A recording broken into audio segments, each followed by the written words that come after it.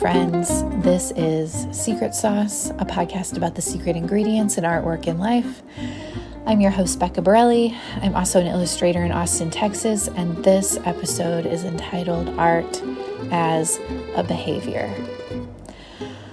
I just want to dive in. I love diving in. I think I'm just going to dive into episodes for as long as it makes sense, because I don't know about y'all, but I'm a podcast person. I'm a podcast listener person as well. I love listening to podcasts, and I always skip over the housekeeping at the beginning, So let's just do that, shall we? Let's just do that for people. And eventually maybe there will be some things to talk about at the beginning of these episodes. But for now, I think I want to plunge in. I've been thinking about this topic, and I'm wondering about how artists are feeling right now in regards to art making. I think that we are in an interesting time in the culture and in the world. And before I go further on that topic, on the culture and the world and whatever, let's, make a disclaimer that every generation probably, actually most definitely thinks this, right? They all go through an experience of this is a once in a lifetime experience that our generation is having. It's always true, right? It's always true. And I know Braden is going to think the same thing when he's an adult, for sure. But arguably,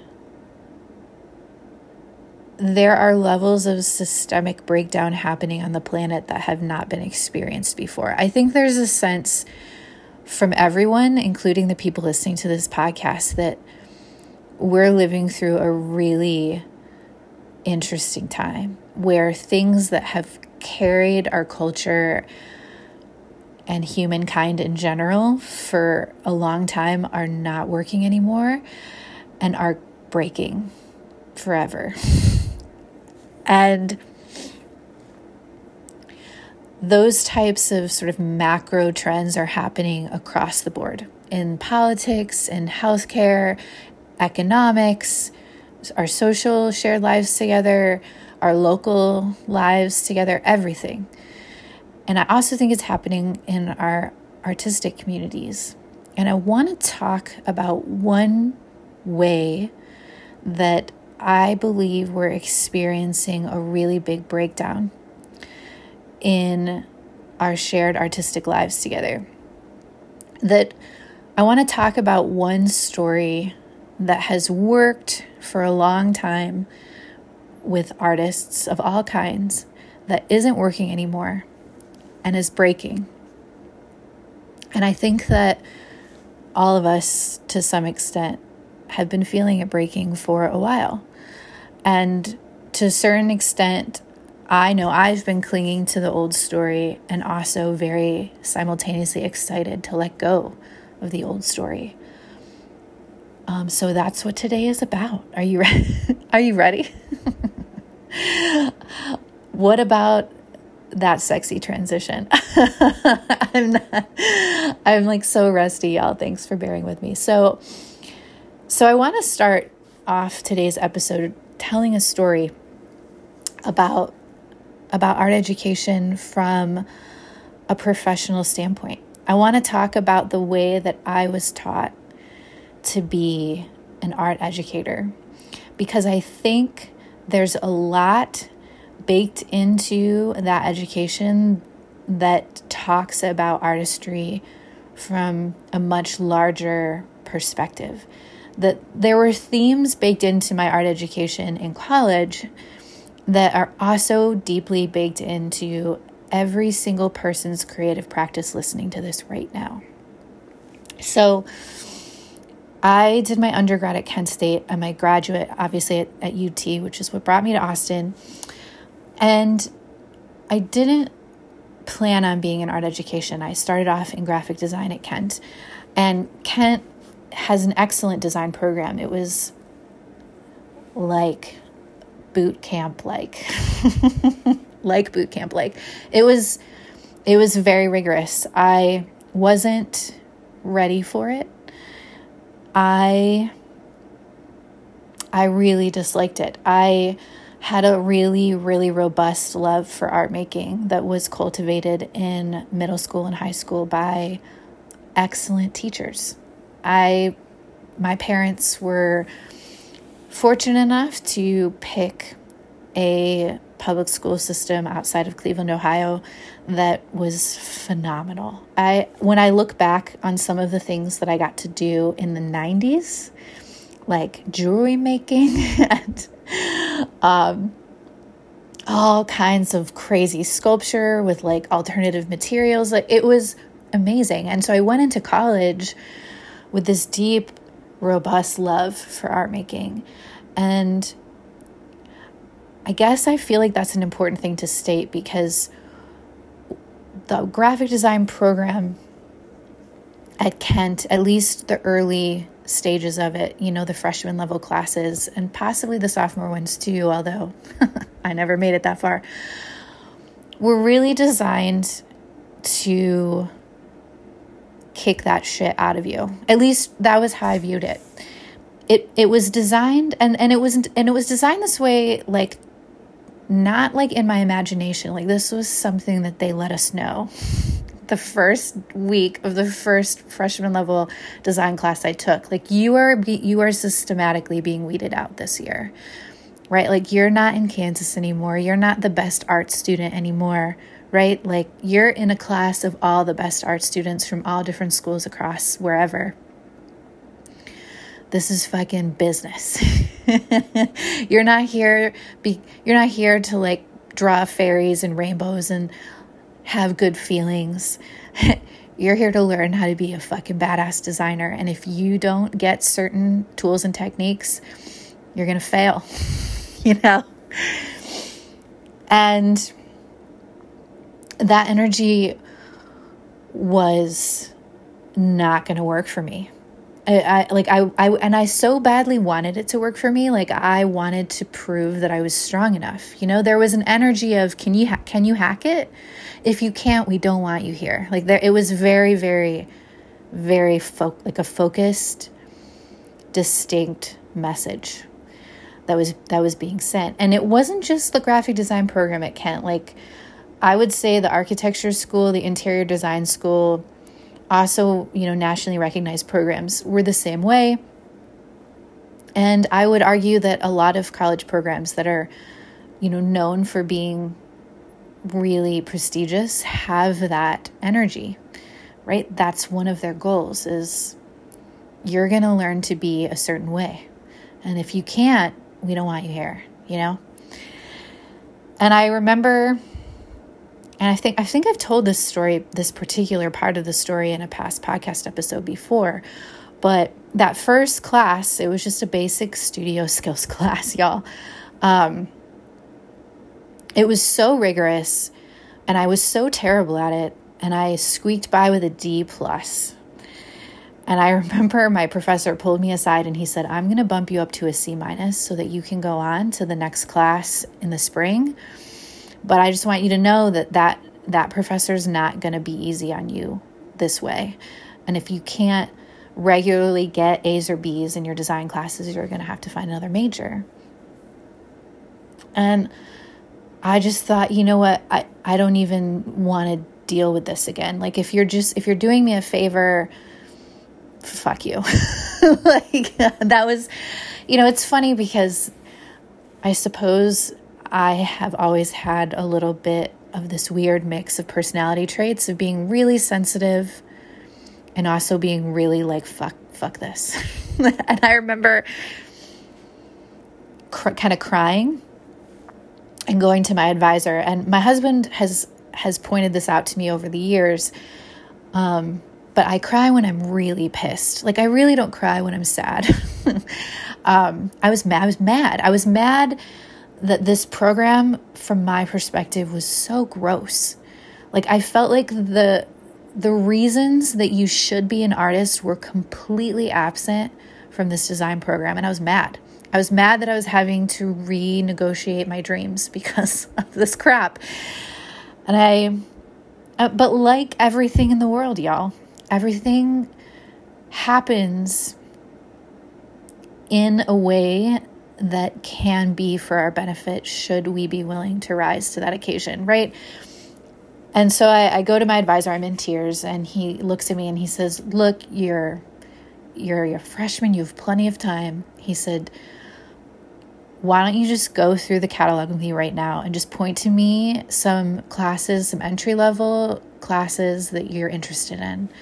And I was intrigued by their K through 6 education intro class. And he said, the art education school here is amazing. He said, a lot of people transfer from design to education, and I think you're going to love it. And I remember him just saying that immediately made me bristle, like I was going into one of the softer art degrees. Like I couldn't hack it in design, so push me into teaching, and nothing could be further from the truth. Anyone listening to this who works in education knows that education is hard as shit. And I'm sorry I'm swearing. I feel like the last podcast episode I was swearing so much, and I know I'm doing it again, but sometimes certain topics, I suppose, require it. And for whatever reason, I'm feeling that today. So thanks for bearing with me. I quickly realized that even though I was so angry at the design program for pushing me out, I realized that the art education program was structured in the same way. It was absolutely very boot camp-like. It was very rigorous. It was constantly pushing out people. But I was wired to be a teacher, and I fit. And so the boot camp nature of that program didn't affect me negatively because I was good at it. And I was like, oh, I get it now. I get why programs are like this, And it was a wonderful art education program. I got such an excellent perspective on art teaching that I am forever grateful for. And one of the really special things about Kent's art education degree program was that prior to the 90s, art education was really relegated to frosting, right? Like it wasn't taken terribly seriously. It was considered like a fun subject. A lot of schools didn't even have art programs. And the teachers that, were doing art program type classes were, doing, like gluing pom-poms onto cutouts that they made of, animals. Like it was considered frosting, right? And Kent's program kind of came in and said, okay, let's like elevate this a little bit, right? How can we create a seriousness around an art education? How can we make a case for the power in teaching young children art? It's not going to be through gluing pom-poms on cutouts the teacher made. Like that's not a way to get taken seriously. And their program was sort of structured around 3 curriculum areas that all good art education programs should have in their particular perspective. And it was a robust education around the principles and elements of design. So a fancy way of saying making stuff. And then art history, right? So learning about different artists, past and present. And then art criticism, learning how to reflect meaningfully on the stuff that you make and the stuff that other people make. And it was so cool, like I really ate it up. I ate it up. I was so excited to be part of what felt like a movement to change art education, to make art educations, matter, not just to, administrators and school districts and states, but just to kids and families, right? And so I brought all of that education with me into my first teaching job, and I was ready to blow it up,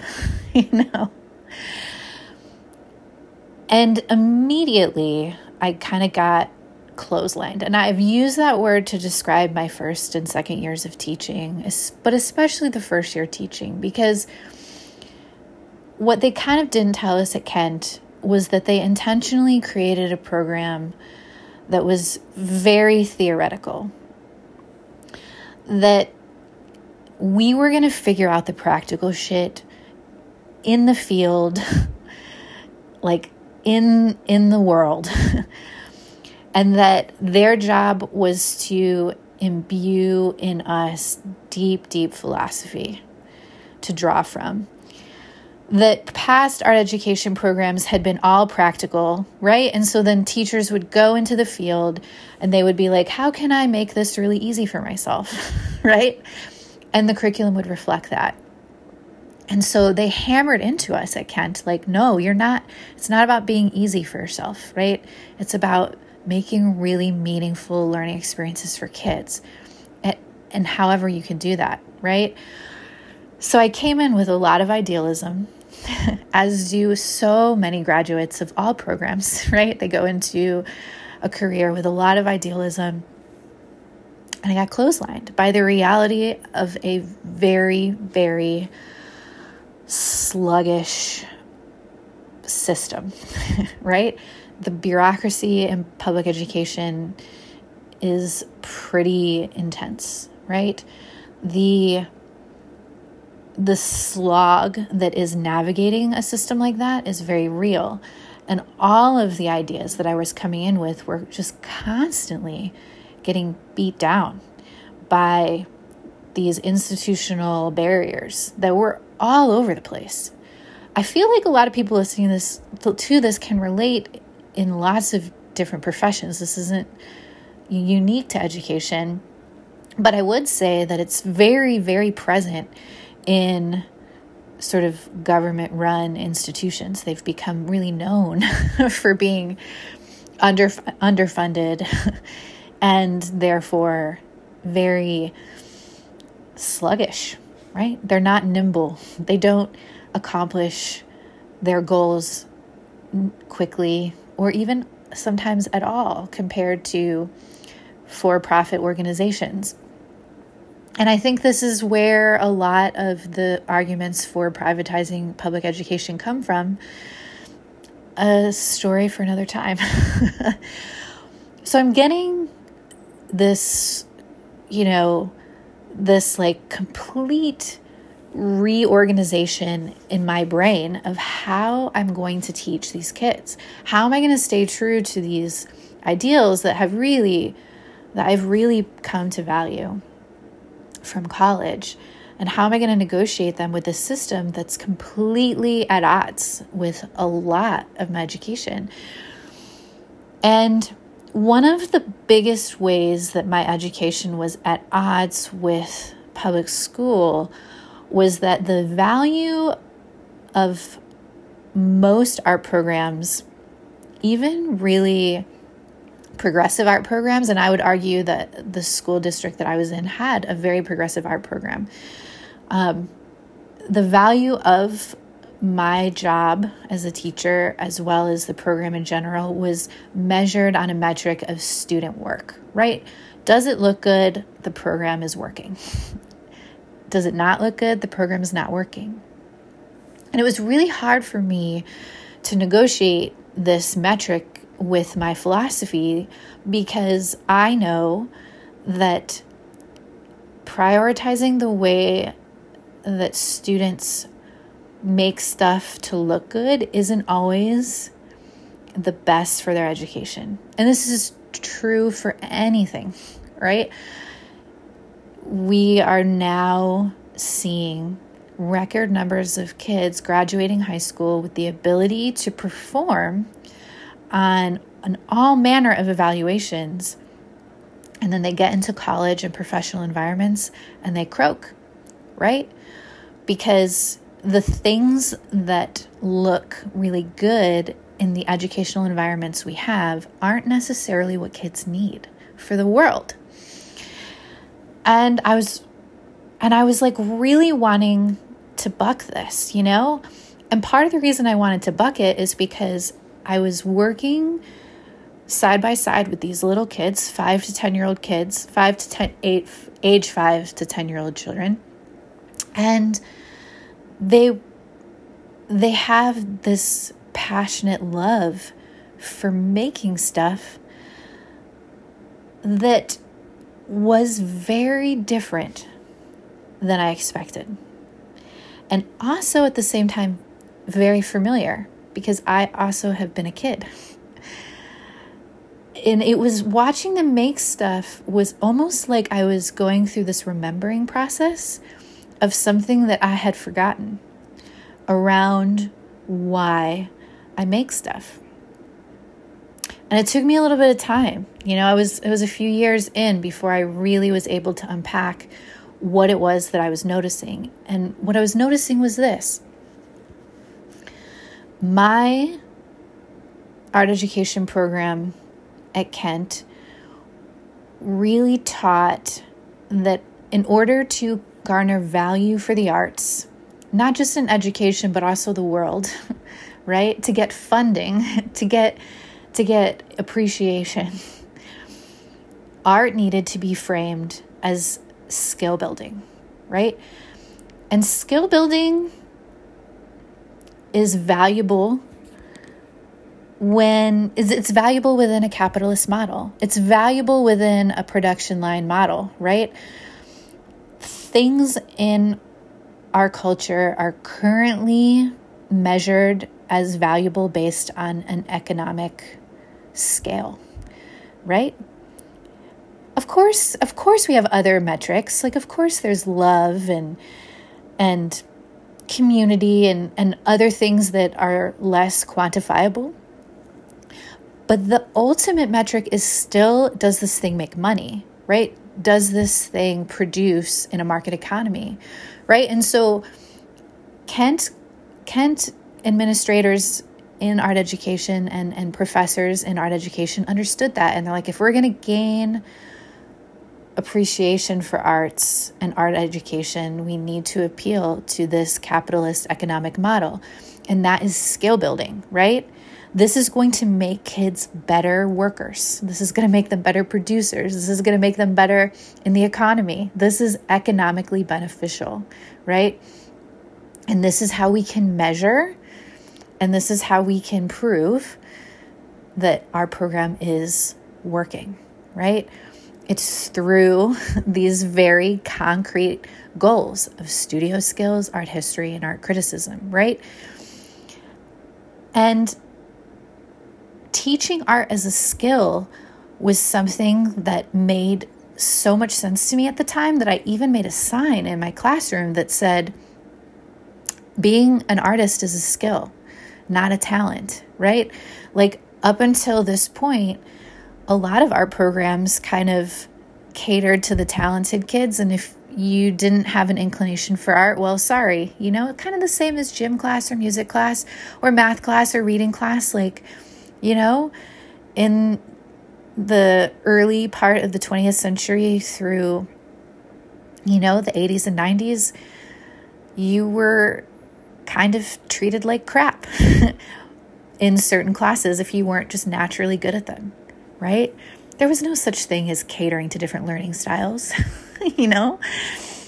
And so I definitely came in to teaching with this philosophy that this is a skill. This is a badass fucking skill. And you can all learn to do it just like you can learn to read, right? This was something I told my kids. I had a sign in the front of the room, you know, art is a skill, not a talent. But there was this thing that was just nagging me about the way that I had learned to teach art and the way that I was experiencing it with kids, that there was something that wasn't grokking between the two. And I honestly sat with it for years before it clicked. And the click was this. Art as a skill is really good for bolstering art programs, but it's not actually the truth of how humans relate to the art making process in general. Art isn't a skill, right? Skills are something that we need to learn because they're not natural to our beings, right? Like reading.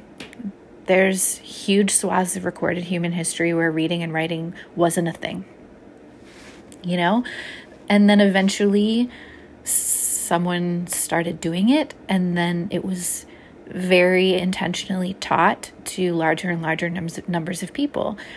In the absence of it being taught, it is not naturally acquired. That is not true for art. Art has been a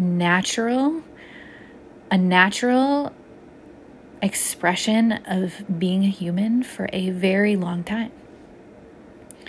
Even if you are not explicitly taught to make things creatively, you will express yourself artistically in some way for the simple fact that you're a human. Art is a behavior, not a skill. And this was hugely important to the direction of my life and career going forward. I didn't realize it at the time, but everything about my art business, everything about my art practice, everything about the way I teach is now built on this foundational concept. Art is a behavior. Why does this matter for you? Right? Like listening to this. Why does art as a behavior matter? I believe there's so many reasons it matters, but I think one of the reasons I want to talk about in this episode is that it's really important to remember the foundational reasons we make stuff. And the foundational reasons are behavioral. They're not capitalistic. And art making has really been hijacked by the latter. And because of that, it's created whole swaths of the population that say, I'm not an artist. I have no business making art. And that means that the culture then is completely missing out on creations that it desperately needs. And I really believe that. I really believe that you listening to this right now are probably not making stuff the world really freaking needs.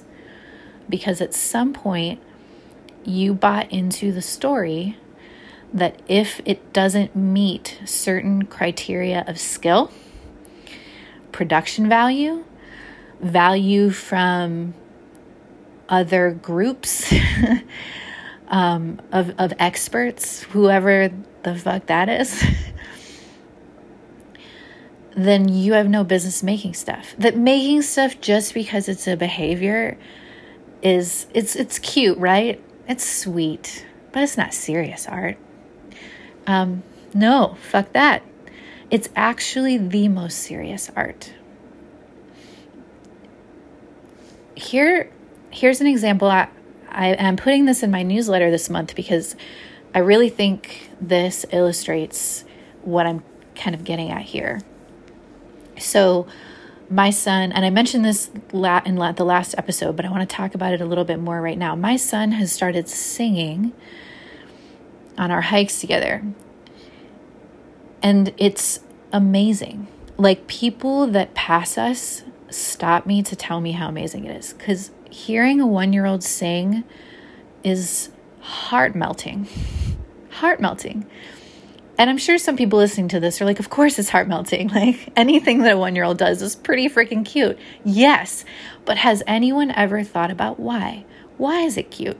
Why is it when my 1-year-old hums, it is so cute, and when I hum, it's just like, well, whatever. I think it's for a really important reason, and I think it's a reason that gets really overlooked in this capitalist, value-based framework we've created around art, right? My son does not sing for any of the reasons that most adults sing. Like, he's not singing, first of all, he's not singing for anyone else. He's not even singing for me. And he's certainly not singing to make anyone else happy. He's not singing, and because of that, he's definitely not singing for like any type of recognition, any type of celebrity, money, none of that. Like, that's not even in his framework yet. If it's not for any of those things, and those are the primary reasons that adults sing, like even an adult singing in the shower is somewhat like comparison based. Like, even if you sing in the shower, or even if you never have sung in the shower but would consider doing it after listening to this podcast episode, I guarantee that you are going to be like, oh, that sounds okay, but it could sound better. Like, you're immediately starting to compare. There's a voice in your head that has been put there by programs that you've been exposed to from lots of different spaces in your life that have taught you to measure the worth of your creative output. My son doesn't do that yet. And because he doesn't do that, there's a purity of communication that comes through him that is so lovely, that you rarely get from adults. Picasso he famously talked about this. He said, I spent 4 years learning to paint like Raphael, and a lifetime learning to paint like a child. And on the surface, that's a very beautiful comment. He's paying homage to the power of child artistry. And I think it's cute and sweet to everybody that like hears it, but it's more than that. It's more than cute. He's saying, hey, there is something about the way that we're naturally wired to make stuff that took me a lifetime to get back to, right? The world kind of kicks it out of you, and getting it back isn't easy because we're trying to get it back in a culture that says that's not valuable.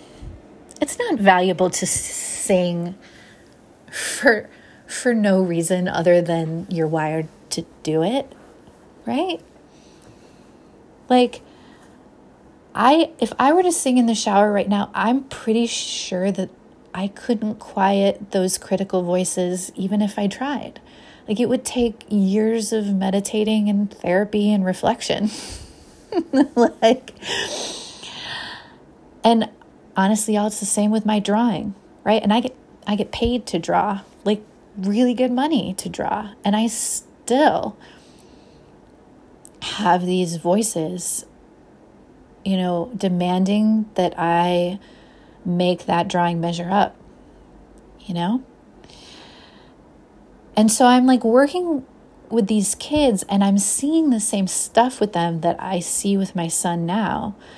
And it's pure. I don't want to mess with that thing because it's the type of creativity that the world needs more than ever, which is behavioral, right? It's the type of making that doesn't beat up on itself. I've talked many times in this podcast about adult students that I've had that have terrible voices in their heads that kick up really, really strong. I talk about the way that my voices kick up strong.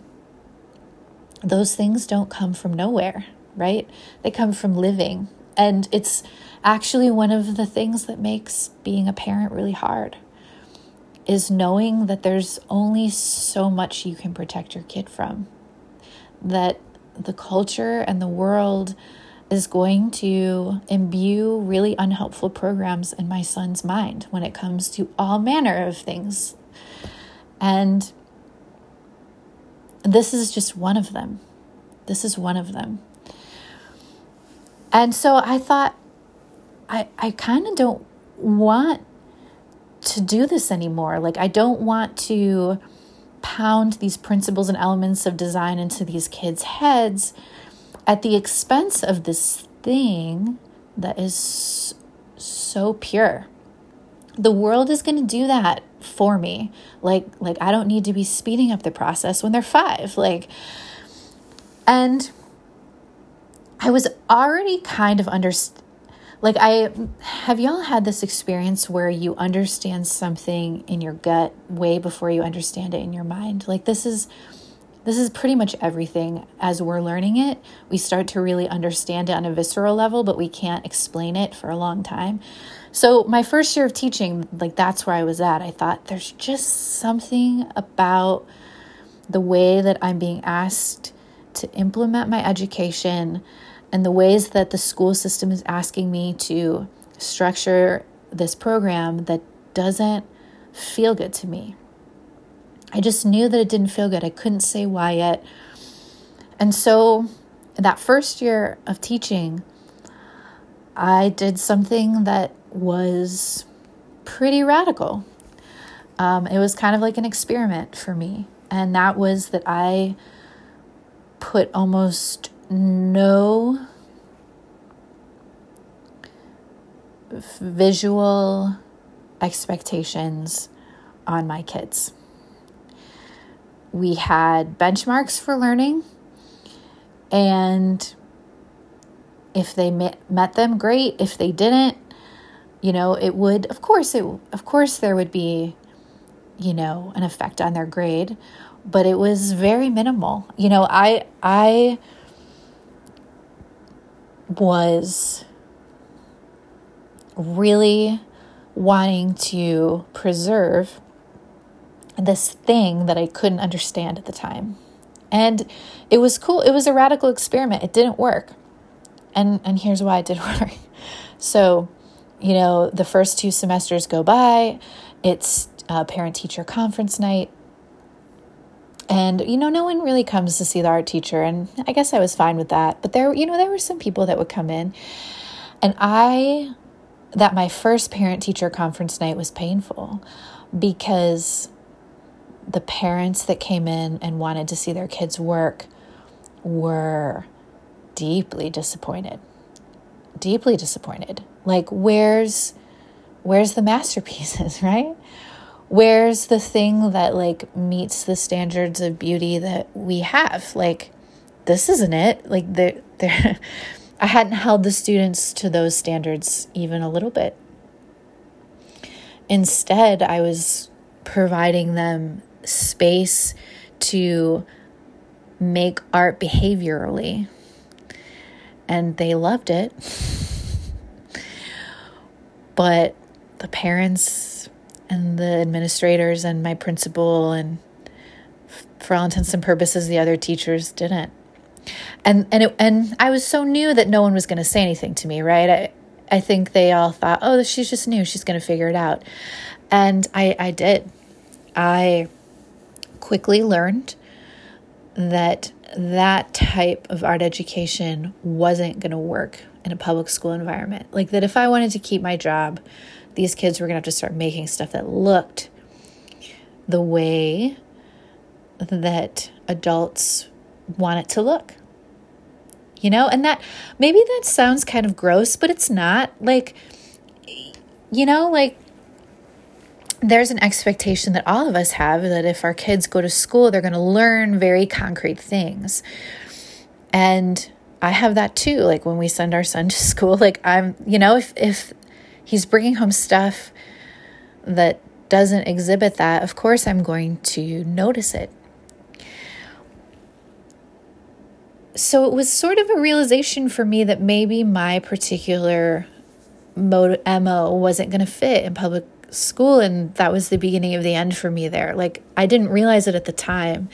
It wasn't until many years later, looking back, that I realized that was one of the biggest reasons why I left. And this idea of art as a behavior, this observation of art as a behavior, has fueled all of my attempts at art teaching since. And it hasn't been for everybody. And I've learned to say that, out the gate, because it's not for everybody, and nor should it be. If you've been listening to this and you're like, shit, I love skill building. Like I freaking want, art as a skill is exactly what I want. Like I take drawing classes and I want to freaking do value scales and have the professor or instructor tell me when I suck, like that's something I like. Yeah, that's valid. That's an actually valid way of learning. It's when that's the only way of learning that we systematically teach kids that they're not artists anymore. Art is a behavior. Singing. We're wired to sing. I take my son to a library reading circle for toddlers. And I was talking to one of the women that runs the children's program at our particular library. And she was telling me, she confided in me, she said, when I started doing these circle times, I realized really quickly that interspersing stories with music was really important for toddlers, because they don't want to sit still for multiple stories in a row. She said, but I personally hate my singing voice. And it was so scary for me to start singing as a full-grown adult in front of 1 to 3-year-olds until I realized that they love my voice. They literally love it. Why do they love it? Because it's not about skill for them. They don't give a shit. It's about the energy. It's about the energy. Does this feel good? Does listening to this lady sing a cool song to me and do hand motions, does that feel good in my body? Yes, it does. It's not until they're older that they start to pick up on systems of value set in place by the culture and then implement them in their own mind states, And I wanted to do an episode about this topic because it's important to the culture, I think, in this space and time in a way that it hasn't ever been historically. Even just 10 years ago, talking about this would have been considered a little bit fluffy, right? Okay, it's cool that we make art for our feelings, but artists especially have kind of been relegated into the frosting space of society, right? I think all of us deep down want to be taken seriously, right? I have to tell you that it means so much to me, so profoundly much to me, to be able to say, yeah, I did a mural for Visa. Yeah, I did a mural for Dell. Yeah, I have artwork on the side of semi-trucks from Boston Beer Company. That feels awesome. Making art for organizations like that did not come from a solely behavioral standpoint. It came from skill building and systematically learning principles and elements of design and learning interpersonal skills to talk with people and learning how to type emails that make sense. All of that was made possible by a very rigorous education that said this shit's not okay and this shit is okay. This is once again an episode about both and. And for too long, we've just been one side of the scale, which is, does your art making measure up product-wise? Does this thing have value in an economy? Does this thing have value to other people? Does this thing have value based on what the art standards are of this particular time and space? If not, that's cute, right? Can't we all relate to that? right? It's a hobby. It's sweet. It's nice. It's feelings. It's cool, but it's not like freaking, you're not like selling it like a master, right? Isn't that hierarchy there in all of us, myself included? And what I'm trying to make a case for in this episode is, what if that's changing? What if we are at the very beginning of the end of this particular hierarchy? What if art as a behavior is about to take precedence in the next century over art as a commodity? Because this is why art as a behavior matters. By the way, we haven't talked about that yet, but I want to close the episode with this, because this is why art as a behavior matters. When things are behaviors, it's because there's an evolutionary adaptation that benefited the human race, right? Things that are ingrained in us are there for a reason. And I think there's a lot of reasons that we are wired to make things creatively. But here's the big one.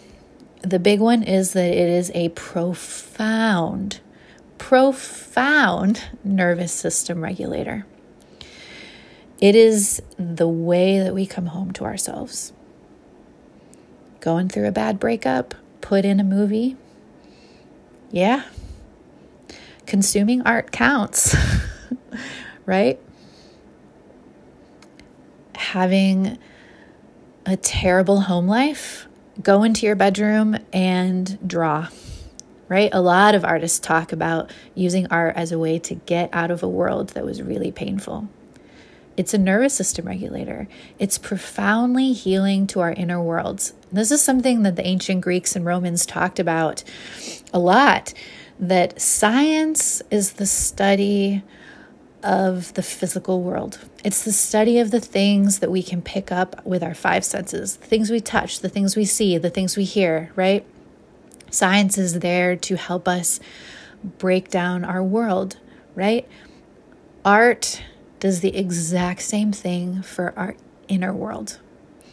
It's the invisible parts of us, the subconscious, the feelings, the emotions. When we engage with art making, we are engaging with scientific inquiry of our insides. And generally the culture doesn't frame art that way.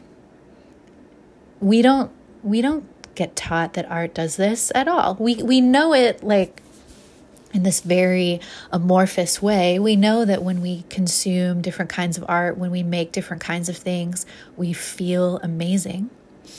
It helps us understand parts of our hearts and souls that were previously mysterious to us. But we have art education programs that are still like principles and elements of design, art history, criticism, right? Like talking about the way that art brings us home to ourselves and helps us clarify our inner worlds is not valuable, ... yet. But I really believe we are in the beginning of a shift around that. And it's not just in art, it's in everything, right? We're not going to fix our situation on the planet with more of what we've been doing. What we've been doing has gotten us to where we are, and that includes a lot of our ideas around education and artistry. I really believe that getting back to the roots of why we do things is something that's happening collectively on the planet right now. And what could be more beneficial for the planet than nations of people getting back to the behavioral reasons they make things, which is regulation and inner nurturing. Like, what could possibly be the benefit of a bunch of regulated, nurtured people on the planet? I wonder what, right? This is cool shit. This is what I want to talk to UT kids about, right? We're on the precipice of a shift in a lot of areas of the world, and art is one of them. The airy-fairy, hippy-dippy reasons you made art as a kid are potentially going to save us. Art is a behavior. We're wired to do it for a reason. Evolution doesn't screw up like that, right? Even things that we don't totally understand, like why do I have an appendix? There's, scientists have found that there are reasons, right? There are reasons we evolved to make things, with or without instruction. Yeah.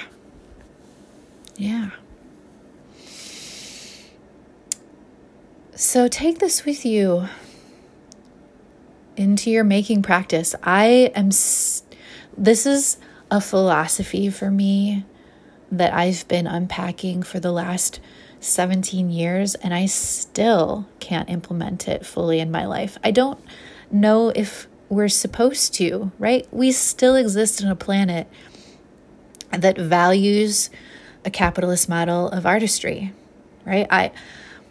I don't know if it would be helpful for me to totally relegate my art making to only behavioral, but I do know that when I've completely stopped making art just to regulate myself, I've suffered greatly. A lot of professional artists know this because they start making art only for money and it kills them. It kills them inside, right?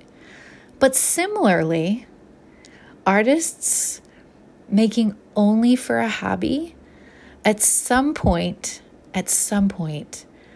need it to go out there and maybe not to sell it. I know so many artists that have no desire to sell their work, but everyone who makes things long enough needs them to go out into the world and be received in some type of way that is measured, even if they're just gifting them to friends and family, right? Knowing that other people look at that thing and are like, yes, I will hang that on my wall, right?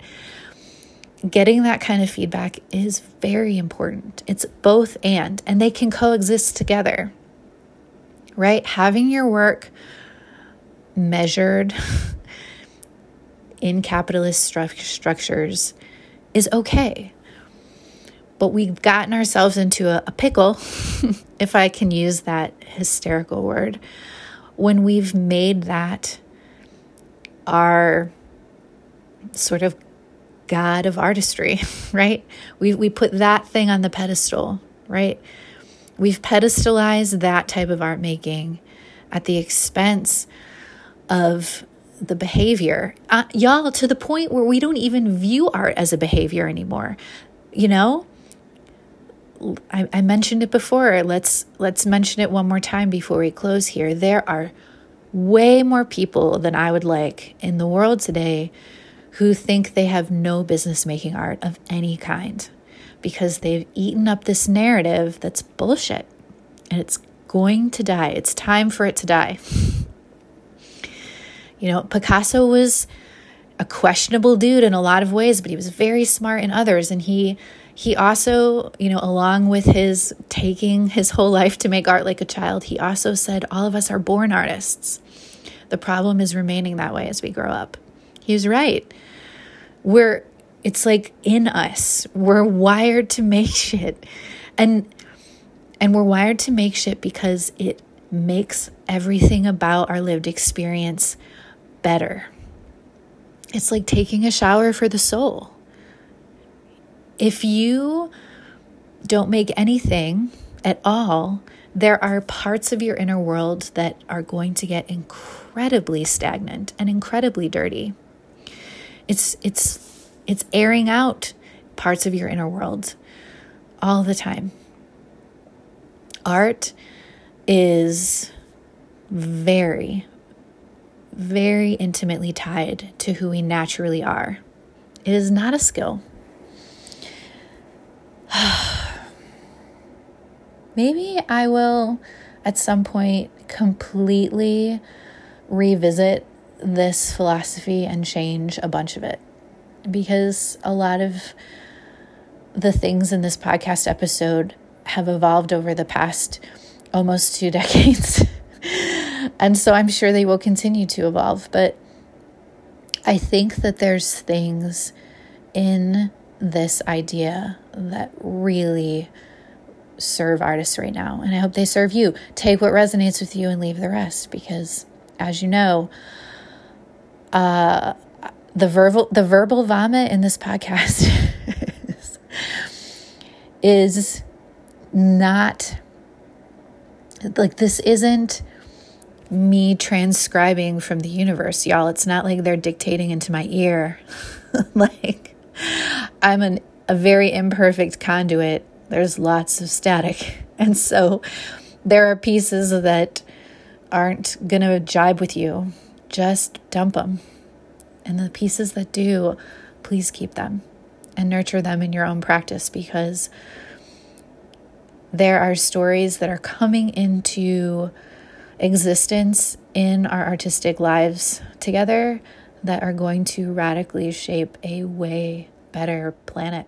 I'm certain of it. Until next time.